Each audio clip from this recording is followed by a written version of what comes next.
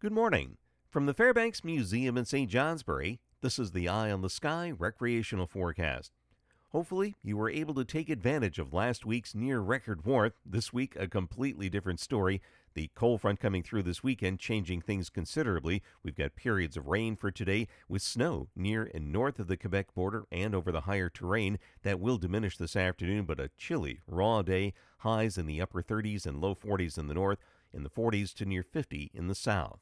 Looking ahead through the rest of the week, we will enjoy sunshine for Halloween tomorrow. However, a brisk northwest breeze and temperatures only in the 30s and 40s, making it feel a bit more like early December than late October.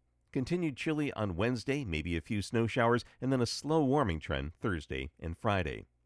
For the mountains today, you can look for summits in the clouds along with snow or a wintry mix above 3,000 feet, lowering to less than 2,000 feet near the international border, and then slowly tapering off this afternoon. South winds will shift to the northwest, 10 to 20 miles per hour, gusting to 40 on top of Mount Washington. Winds will diminish tomorrow with some sunshine. At lower elevations, winds today light, mainly east, becoming northwest this afternoon around 10 miles per hour, and then increasing 10 to 15 miles per hour tonight and tomorrow. I'm meteorologist Mark Breen with an eye on the sky.